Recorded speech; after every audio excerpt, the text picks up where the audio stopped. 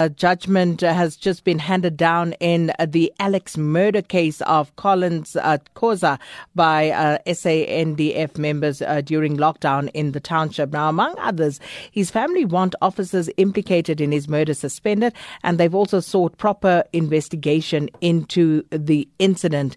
And we just heard Judge Hans Fabricius handing down that judgment. So to just sum it up for us now, we are joined on the line by our reporter Fanuel Schumer, who has been at the Pretoria High Court. Fanuel, good afternoon. Firstly, what has the reaction of the Khosa family been? Okay, thank you, Sakina. For now, the Khosa family are not yet caught. We only had their legal representative, who is yet to talk to us. He's actually trying to call the family to give them the feedback of the court judgment, which actually is in their favor. It's in their favor in a sense that the judge ordered that all the officers who were involved in this incident should be immediately suspended. And also the state must put in place measures that will allow citizens to freely or smoothly report cases of assault or any ill handling by members of the South African Police, the SANDF, as well as the Metro Police. So in a nutshell, the judgment is in their favor, and also the judge emphasized that the court or his order is not necessarily against the lockdown regulations that are being put in place. But what is important is that people should be treated with dignity, and their freedom shouldn't be hampered with during the implementation of these regulations. So basically, the order states clear that citizens must also make sure that they are safe during this period, and also allow the law enforcement agencies to do their work, but at the same time, they should be treated with dignity.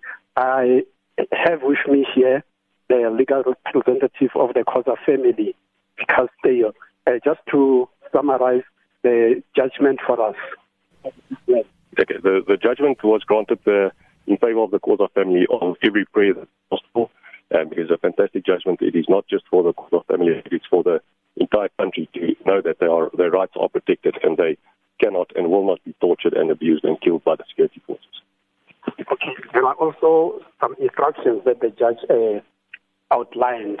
Can you go through that?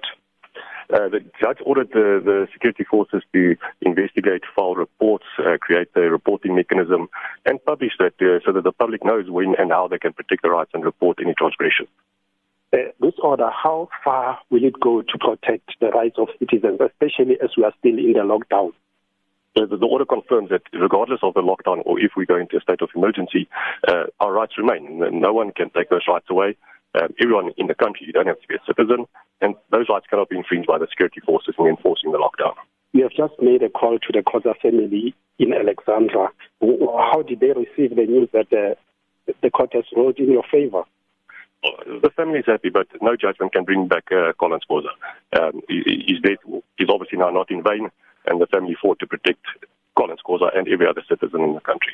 Is this the only case of its kind that you are dealing with at the moment? Because we know 8 other people were killed by either security forces, let's say SANDF members, or the police or Metro Police during this lockdown. Is this the only one that you brought to court?